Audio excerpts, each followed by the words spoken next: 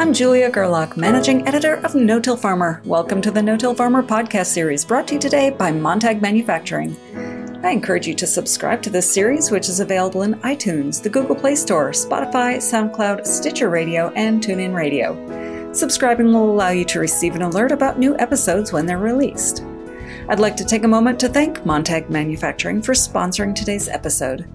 Montag Manufacturing is your fertilizing equipment specialist, offering dry, liquid, and complete fertilizer systems as well as auto-steer carts. Montag's precision fertilizer placement solutions will reduce your rate, increase your yield, and assist your stewardship goals. Visit them at montagmfg.com. That's montagmfg.com. Growing cover crops in the northern states such as Minnesota can be a challenge, but the rolling hills in the southeastern part of the state are especially prone to erosion. So regional efforts have ramped up in recent years to adopt more soil-friendly practices such as cover cropping and planting green.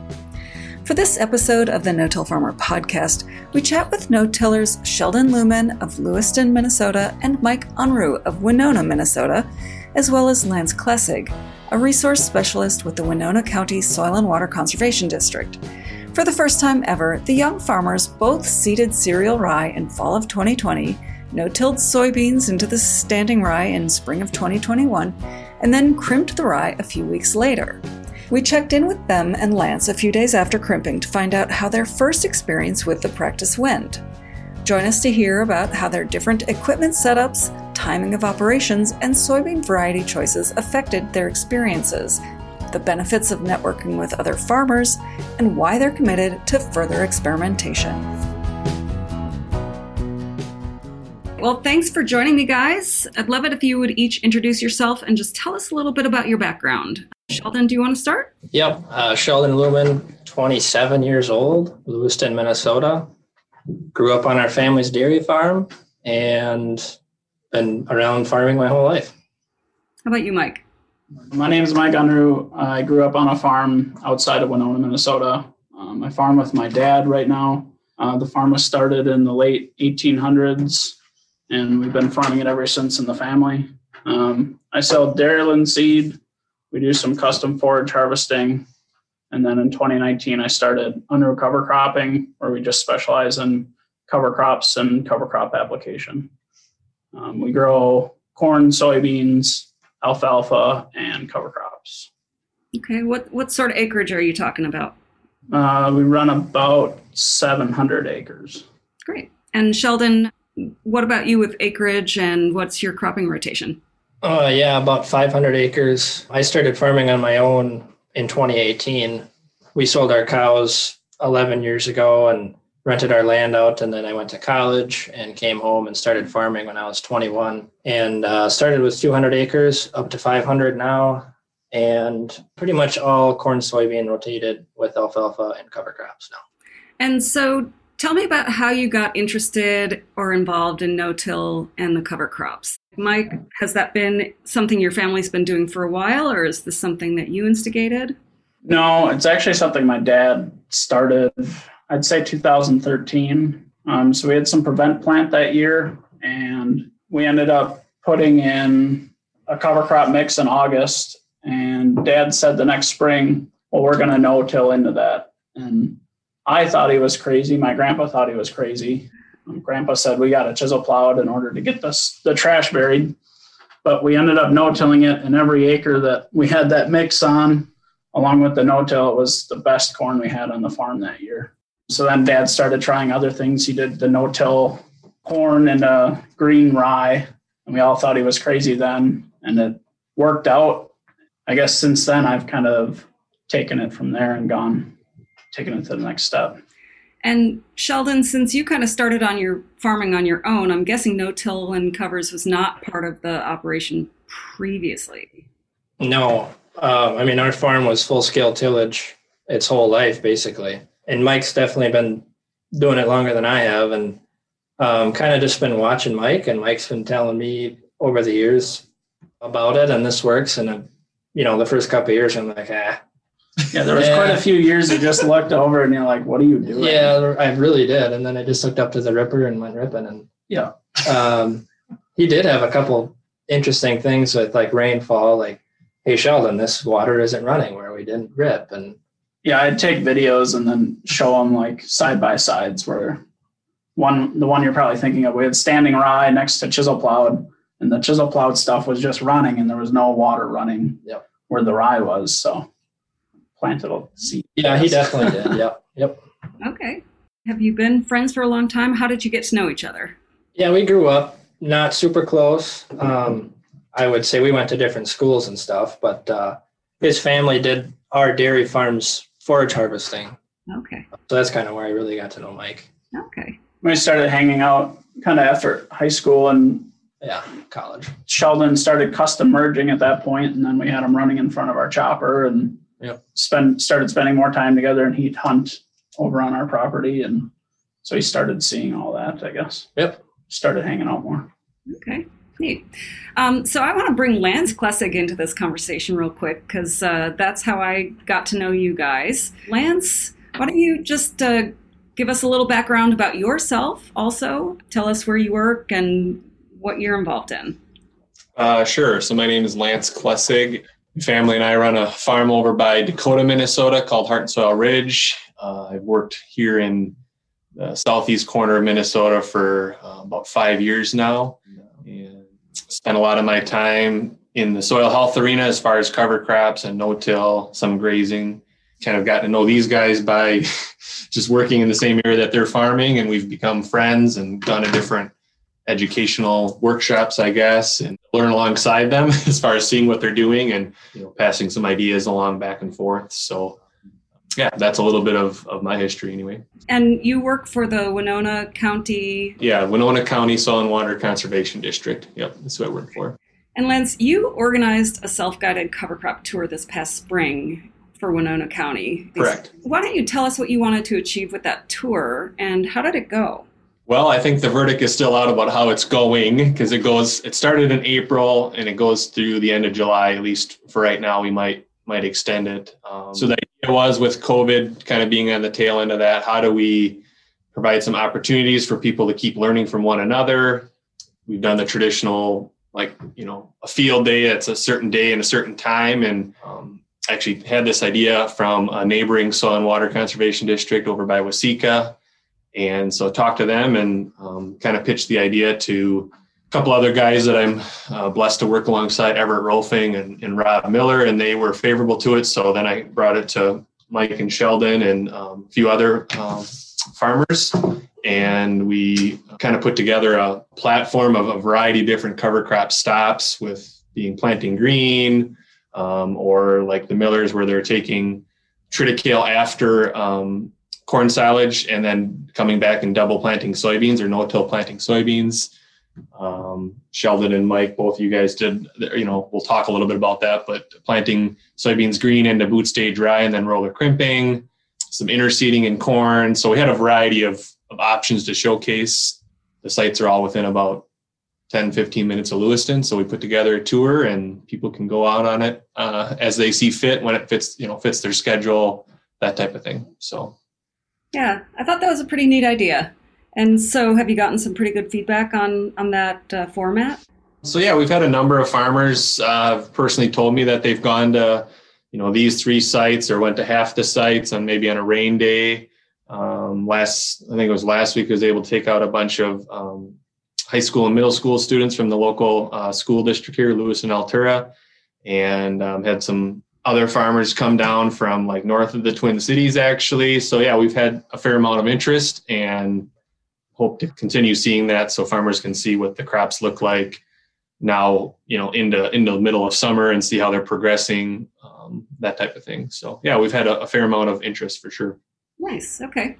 So yeah, I want to transition and talk about what Lance just mentioned, which is both of you, you planted soybeans into boot stage cereal rye this spring, and then you roller crimped the rye at anthesis. So I gather this was the first time each of you did this, and I just wanted to get your perspectives as first-timers doing the practice. What did you think of it? How did it compare to how you've no-tilled soybeans in the past? That sort of thing. It's enough to make you nervous, just like the first time doing it. Dad definitely thought it wouldn't work. So like I said before, I kind of took what Dad taught me when I was younger, and now we're going to the next stage. So the planting itself went really well. We didn't change any settings on the planter for how it was set up in a no-till, and we just went right in. The rye didn't wrap. It was all nice and green. The rye was about waist high, so 2 feet. Yeah, it planted really nice. And then I'd say it was probably about 2 weeks after then we came and we did the roller crimping. So my biggest concern going into roller crimping was, are the beans going to be too tall that we're going to snap them off? And what we found right away when we pulled in and did the first pass is there's enough rye that holds up the crimper that it doesn't even kink the beans. So I was fine if the beans were going to kink them. It's the same concept as the guys that are going out and rolling them with the smooth roller and stressing the beans. I just didn't want to snap. And in the end, I don't think we stressed the beans at all by laying that rye down. And give us a little bit more background on the timing of it all. So tell us when you planted the rye, when you planted the beans, and then when you did the roller crimping. So it was both corn silage ground last fall and seeded rye in September, I would say, end of September. Middle of September, yeah. I seeded at 120 pounds. I can't remember what you did. I also did 120 pounds. Okay. His vertical till seeder, I just used a regular 8300 John Deere grain drill. Nothing special about it. And then obviously they grew in the spring, and rye grew in the spring, and let the rye go to boot stage. Mm-hmm. And patiently wait. It was needed some patience, but I was excited the whole time. I mean, because that was the last beans I was going to plant, so I was excited. I was really, I don't know, Lance knows when I was planting it, I was super giddy. I don't know. A kid in a candy store? Yeah. I was having a lot of fun planting it. Just, I don't know. It was cool. So just because you were planting into the rye, it was different? Uh-huh. It's different. I don't know. It plants so nice. Yeah, I don't know how to explain it. It's just like, just the ground's so mellow. There's no dust. You don't have to worry. Yeah, it's so simple. I don't know. Mm-hmm. People think it's more complicated than it is, really. I don't know. It went super well. And then planted it and then waited patiently again because I wanted a roller crimp. I was really excited for that. Till anthesis. You guys both used different types of rollers. I don't know if you guys want to share a little bit about how that came to be and what kind of rollers you used. Yeah, so I have a kind of a neighbor, I don't know, that has been doing this kind of thing for a while. Keith Speltz, he's got a I&J 3-point roller crimper that I rented from him. That worked pretty well. I think I needed a thicker stand of rye to do the job better, to lay it down flatter. Some fields were better than others. One thing I'll change for next year is seed it a little heavier, probably, so that it would make a thicker mat and it would stay down rather than crimping and coming right back up. So, and we used a 15-foot Mendeco roller. I was driving through one day and I saw it sitting at a dealership, so I asked the salesman if we could line up a demo, and he said yes. So then we kind of made our crimping plans around that. I also think we need to seed the rye maybe a little bit heavier because it did, after we crimped, some of it did start to stand back up. I didn't get the kill that I was hoping to see. It did lay it flat, but it kind of started to stand back up. So a thicker stand, and I think next year I'll try to crimp a little bit earlier, maybe at the beginning of anthesis versus this year we're at the end. See if that makes a difference. So what is your thinking on that? To me, the plants, as they were starting to put a lot into the head, and it seemed like it was more straw-like, it didn't seem to kink as well. At first, I thought it was doing fine, but a couple of days later, it didn't seem to kink as well. So my theory is, at the beginning of anthesis, the plant should be a little bit wetter standing. I would hope it would crimp a little bit better. The one thing is, this is the first time, so we could say something totally different in 2 months. We're going off what we've learned listening to other No-Till Farmer and yeah. other podcasts and some of what Rick Clark did, stuff like that. So we've never really seen it with our own eyes. We're just doing it trial by error, really. It's a lot of fun. I don't know. Some people call it risky and stupid, but It's a lot of fun. I like to do things different. How many acres did you guys, I mean, I think you did was it 20 acres or something like that roughly? I did 40. Okay. And We did a 10-acre trial. Okay. Yeah. But so pretty big. I mean, a lot of people might go out and try it on 3-4 acres, or you guys kind of dove off the deep end. Sheldon did. Yeah. Yeah, I kind of sent it. Yeah. And so was this VNS rye, or did you have a named variety? So it is VNS rye, but we know what variety it is. It's labeled as VNS because they didn't do all the paperwork. So what variety was it? Can you say? It was either Ryman or Hazlitt. I'd have to go and look at my book. Okay.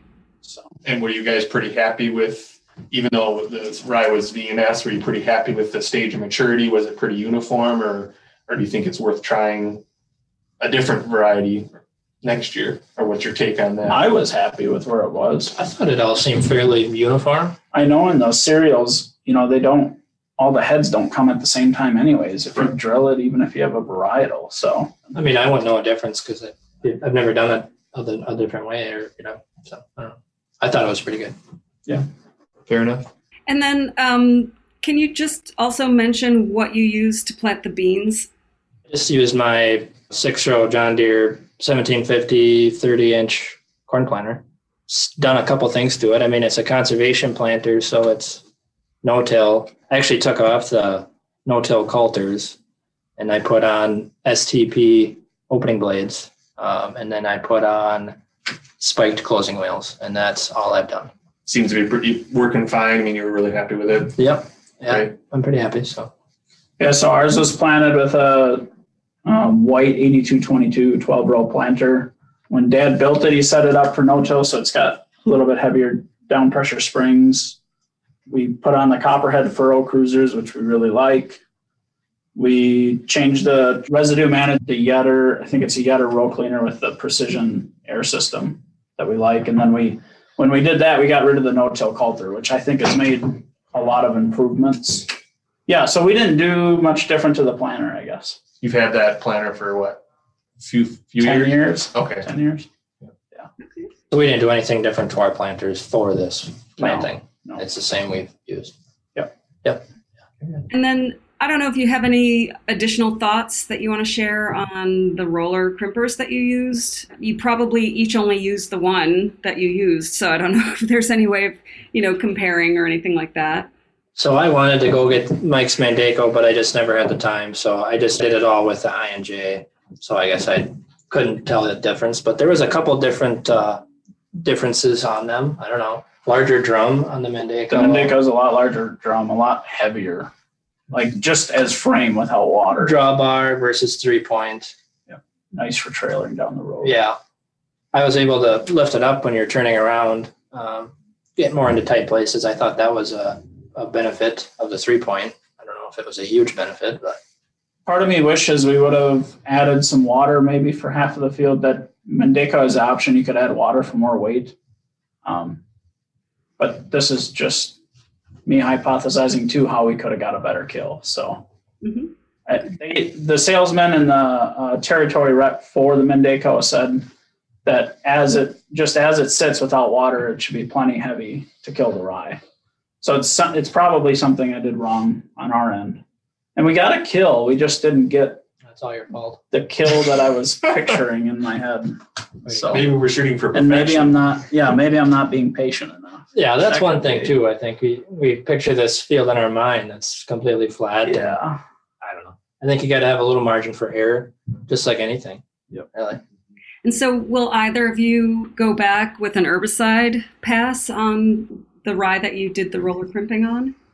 I think we're going to have to. I'm thinking about it, yeah. Actually just got off the phone with the chemical guy. So yeah, thinking about it just so I can burn it down the rest of the way. But, we talked, the rye is now almost going to full seed. I mean, we're not too far away. So do we just let it go to seed and rot down to the ground? With the winds and stuff, it'll finish pushing it into the ground. So that's what we're debating right now. At least Dad and I are. I don't know. I had one field that had a really, really good stand of rye that really laid down flat with the crimper. I kind of have high hopes with that one where I won't have to spray. but it's a long growing season, so we'll just have to keep an eye on it. But I still will probably leave a couple strips that I don't spray just to see what it does.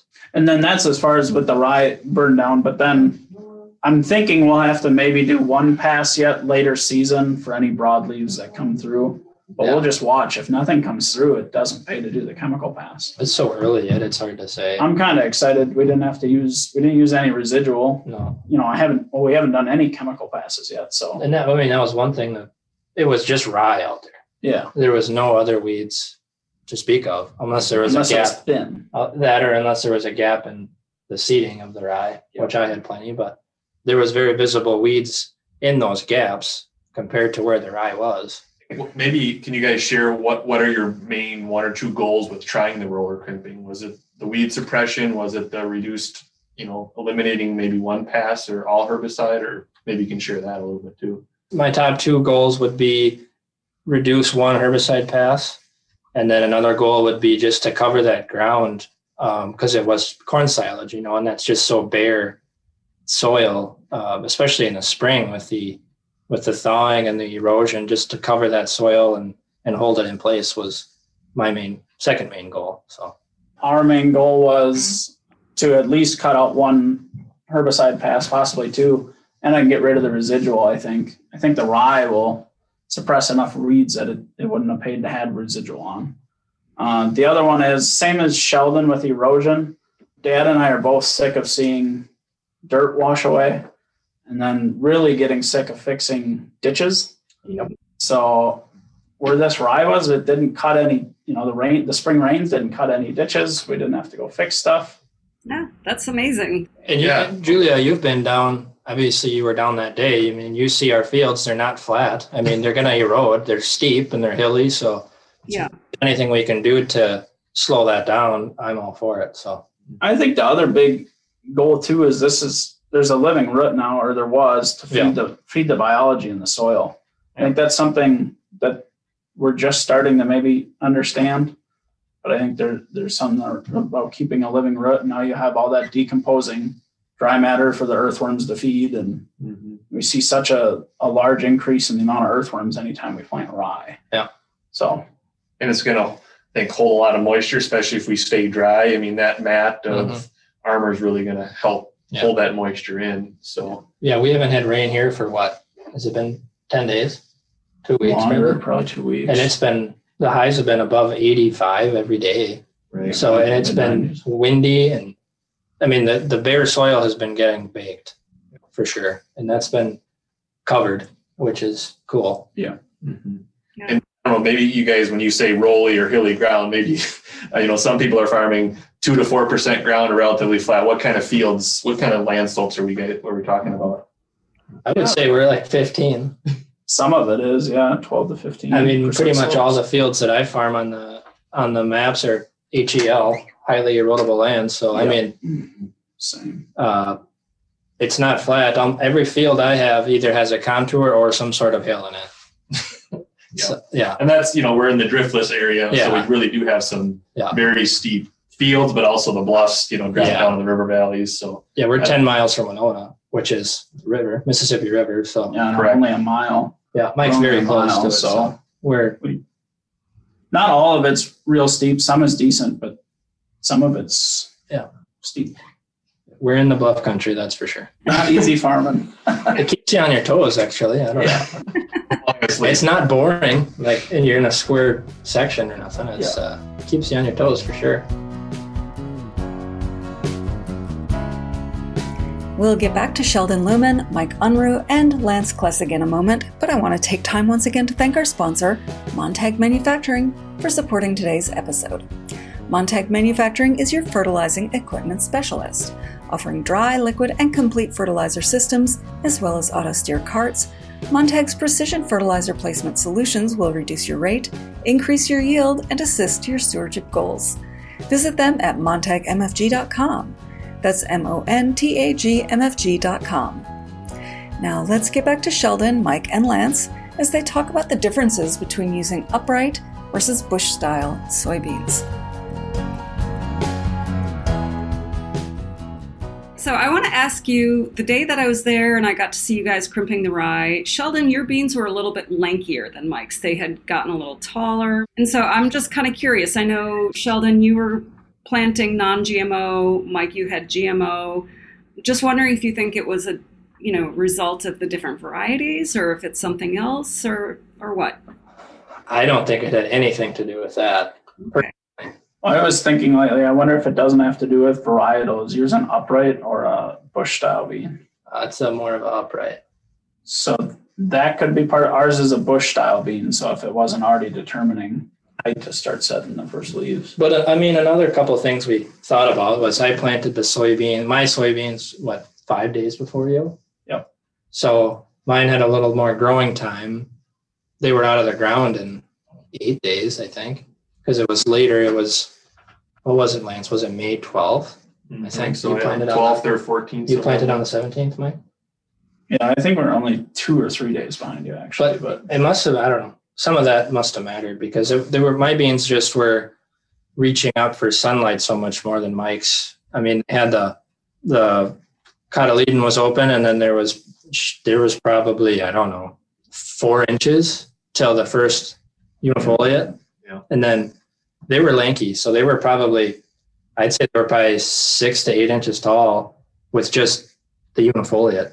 They were looking for light for sure in that rye, which I didn't really expect for them to do that quickly.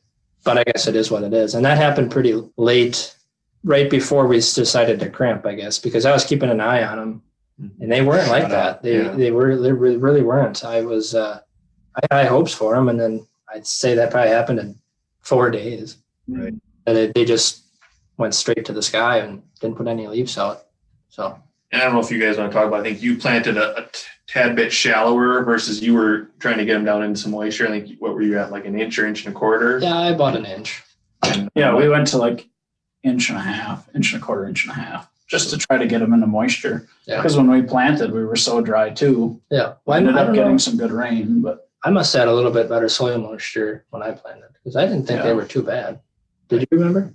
I think it was pretty good moisture, but you know, a few days can make a big difference. But but even a quarter inch or half inch difference in planting depth that takes that a little bit, that being a little bit longer to pop through. So just some food for thought, I think, in the differences I saw. Yeah. Yeah, not ideal, I don't think, having them tall like that. Like Mike was saying, if the rye was thick enough, the crimper didn't even touch the bean because the mat of the rye was keeping the crimper above the soybean, where those tall, lanky ones were getting dinged for sure. Some of them were getting crimped. Yeah. Good. I'm sure we killed some. It's just nature of the beast. So you're going to run some over when you spray anyways. So what's the difference, right?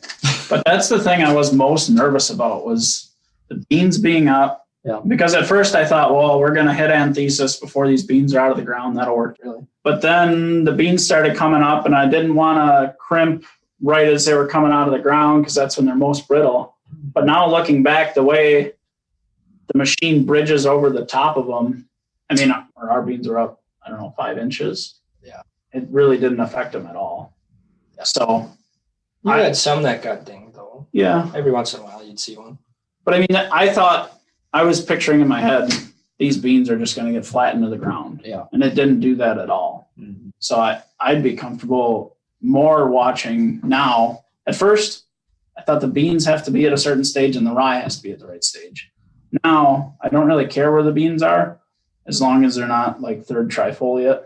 Yeah. If we can get them anywhere before second trifoliate, I think if we go and roll whenever the rye is ready, even if the beans are just peeking up through the ground, they're most brittle, I think it'll still be all right because we're just going to bridge over the top. Yeah, I'd say focus on the rye stage next year.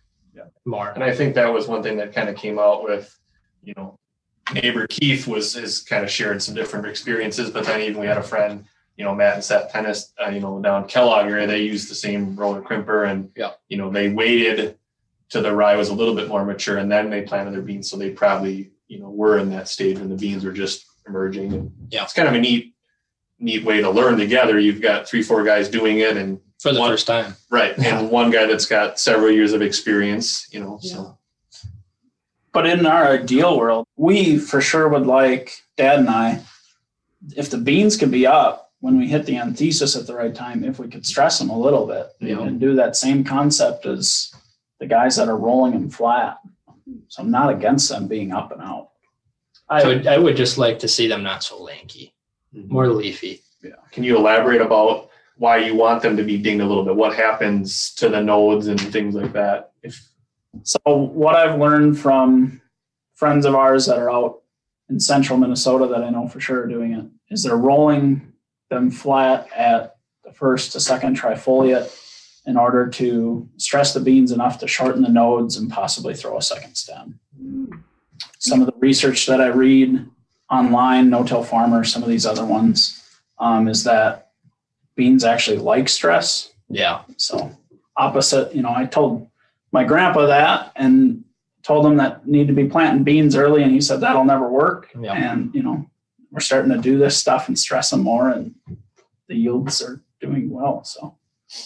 Interesting. Okay. And so it's been about a week since you guys did the rolling. How are the beans looking now? I haven't had a ton of time to scout the fields. A little bit yesterday. It's kind of cool to see that, they kind of laid down the tall, lanky ones, and they're kind of starting to curl up now. With the first trifoliate, they're pushing up now. So it's kind of cool to see them do what they have to do to come through that mat.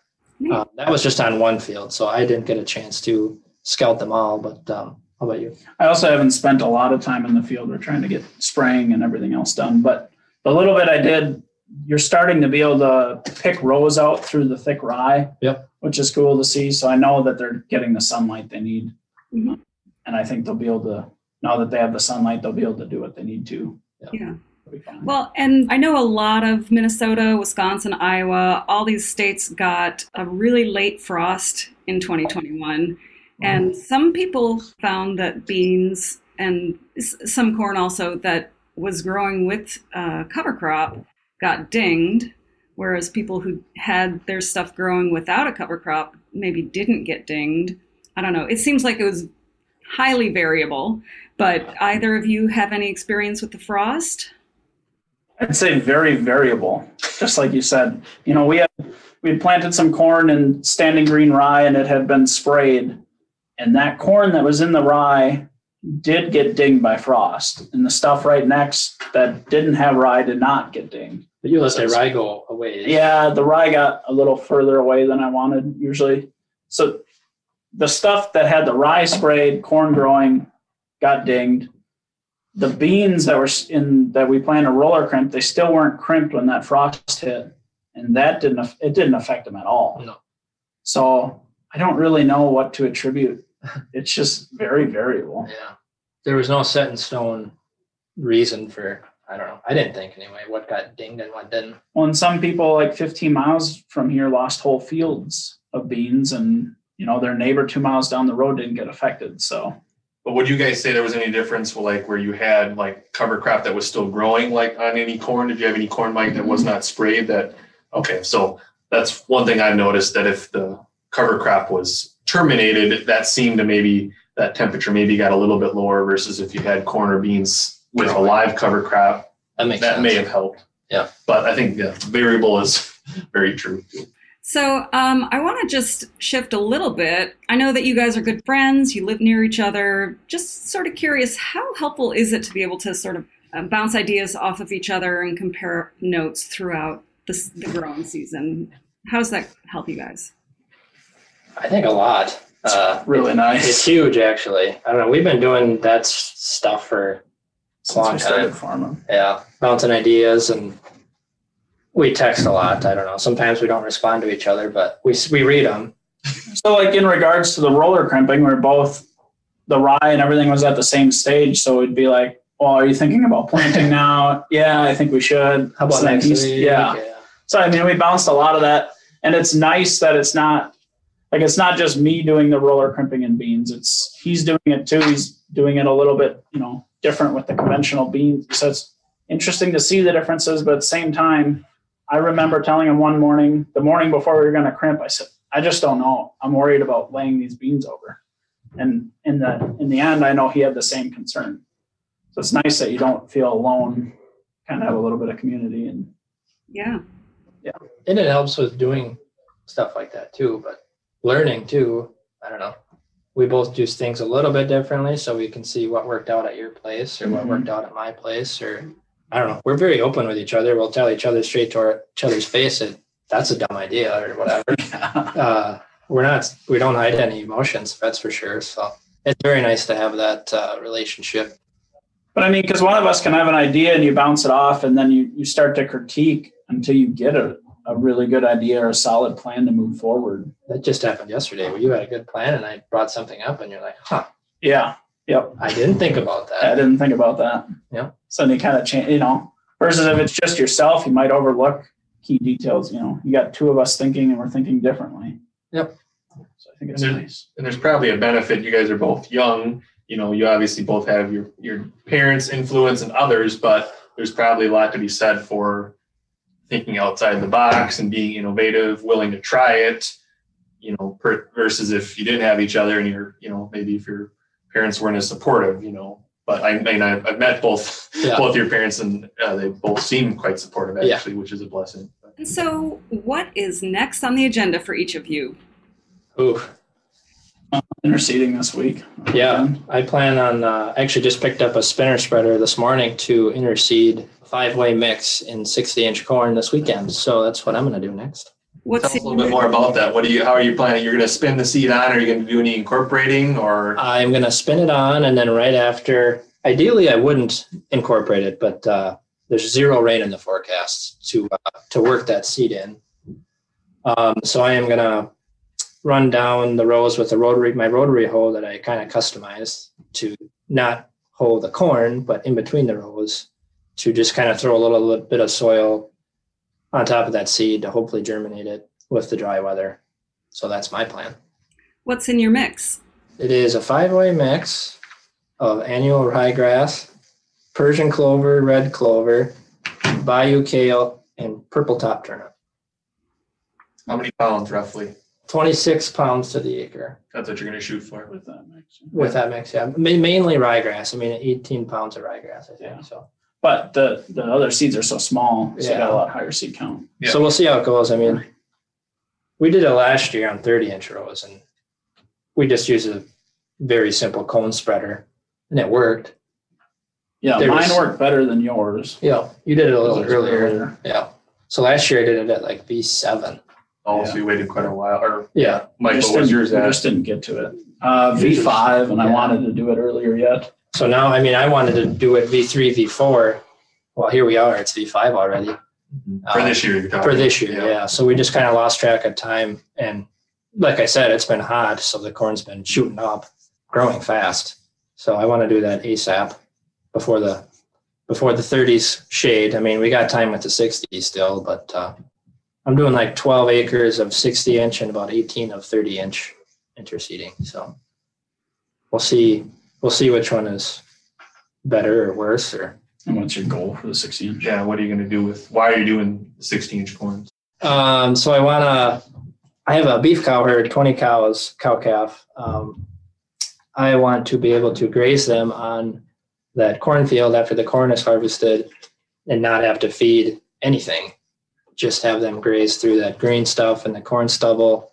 Last year I was able to get a month out of it with the so cover crop biomass. I'm hoping for at least 2 months, maybe not till January 1. I don't know. To start feeding her. To start feeding, yeah. And if you don't have to feed your cows, you don't have to start equipment, you don't have to haul their manure. It's just cost savings all around. So plus the soil health aspect, as diverse as you can get, the better in the fields, and the cows spread their poop for free, so you don't have to do that. And there's just a lot of benefits that I know I'll see. Just have to do it. I also plan to do some interseeding as more of a trial again this year, not for grazing, just for soil health benefits and diversity. Yeah. Other than that, probably just keep doing more cover crops this fall. Yeah, we've been trying to grow the business a little bit more. Yeah. So I've been slowly ramping up, not slowly, I guess, my cover crop usage. It started at a little bit, like 40 acres. 30 or 40 acres. 30 acres, yeah.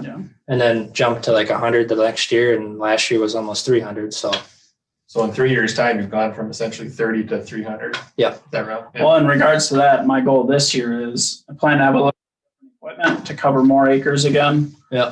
So I'm hoping to just get all of the acres with a cover crop. So it'll be late. Well, we'll see how fall goes, but usually it's late when we take corn off.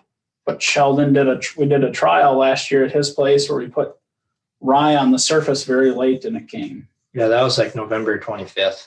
It was late. We just spread the rye on top. Right on top. And Just broadcasted. yeah, that was only 70 pounds. So the way I saw that come, I'm more confident to try a lot more of that this year. Rye is tough. It'll grow on Almost concrete. pretty much 2x4. Yeah, it will. Well, I just need moisture. It's probably been advantageous, Mike. You sell cover crop seed through Saddle Butte and Biotil, but just having that, you have a connection with, a couple different guys. I don't know if you want to share anything about how that's worked out for you. Yeah, it's been nice. So I started the undercover cropping in 2019 and I sell seed and do application and then sometimes consult with Sheldon. So consulting. Yeah.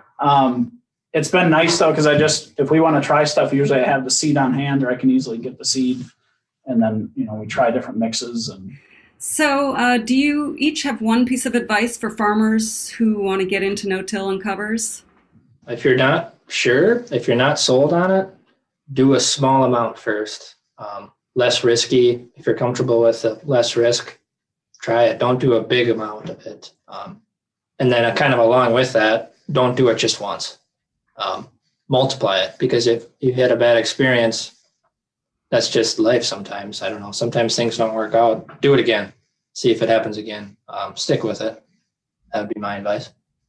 my recommendation is the cover crop is another crop. Don't just think it's easy to just throw it out there and be done. You have to manage it like another crop. So where we're doing rye ahead of corn and then no-tilling the corn in, we have to actively manage that, or the rye will get too far away on the corn and you'll see it in the yield. It's fun. It's rewarding. I really believe in the cover crops. I believe in what they're doing for the soil and how it's changing it, but you have to manage it. You can't just walk away from it. Things can go wrong. Yeah. You got to manage it. And maybe what else, when you say manage it, how are you being proactive with that as far as your nitrogen or when you're terminating? Is that kind of what you mean? I mainly think of corn ahead of green and planting in green rye and getting it terminated timely. Yeah.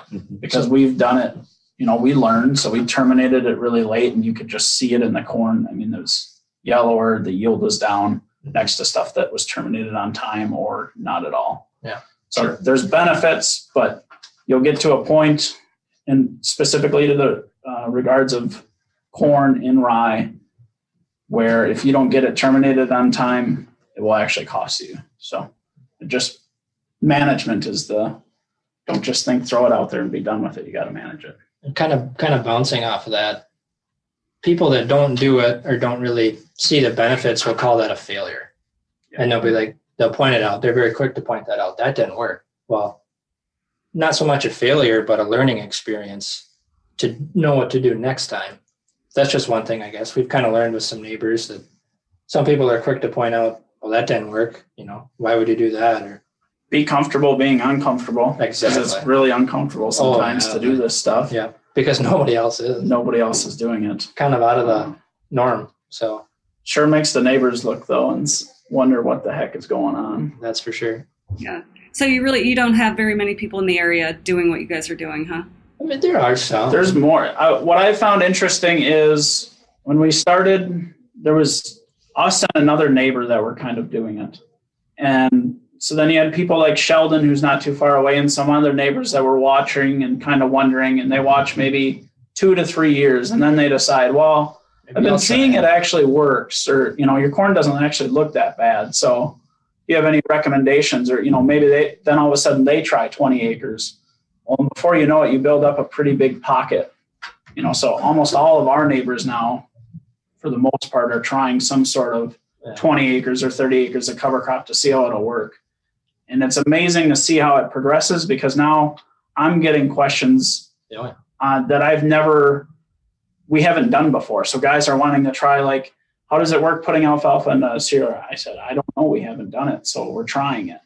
And it's amazing how quick other people will latch on and start to take it to new levels. It's a snowball effect. Yeah. Yeah, for sure. It started small, and it's amazing to watch it grow or watch areas grow. Yeah. Yeah, that's very cool. Well, so Lance, why don't you help me wrap this up? How are efforts like what these guys are doing making a difference in your area? Yeah, so I think these guys are obviously innovating and trying to lead by example, and they're not afraid of trying different methods. And so that provides an opportunity for others to stop by and learn, or like Mike was saying, to come up and directly ask them about what are you doing it, how are you doing it, why are you doing it, what are the details. But then that kind of stimulates more questions and more ideas. And so I think, yeah, it really is taking off. I mean, I think Southeast Minnesota has some pretty good history of using cover crops behind corn silage, and that was a good foundation. But I see it, yeah, like I was saying, there's pockets, but even these pockets kind of are starting to overlap. And, with this tour, yeah, it's pretty amazing.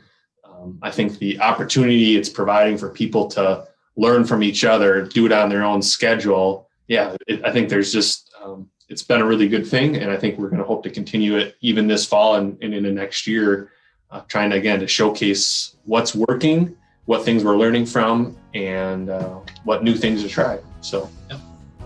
Awesome. Great. Well, guys, thank you so much. I really appreciate your time today. Thanks for having us on, Julia. Yeah, thank you, Julia. Yeah, it's been a good morning. Thanks to Sheldon Lumen, Mike Unruh, and Lance Klessig for this chat about crimping cereal rye in green-planted no-till soybeans. To listen to more podcasts about no-till topics and strategies, please visit notillfarmer.com/podcasts. Once again, we'd like to thank our sponsor, Montag Manufacturing, for helping to make this no-till podcast series possible. If you have any feedback on today's episode, please feel free to email me at jgerlach@lessitermedia.com or call me at 262-777-2404. If you haven't done so already, you can subscribe to this podcast on iTunes, Spotify, or the Google Play Store to get an alert as soon as future episodes are released. You can also keep up on the latest no-till farming news by registering online for our No-Till Insider daily and weekly email updates and Dryland No-Tiller e-newsletter. And be sure to follow us on Twitter at No-Till Farmer with farmer spelled F-A-R-M-R, and our No-Till Farmer Facebook page. For our entire staff here at No-Till Farmer, I'm Managing Editor Julia Gerlach. Thank you for listening.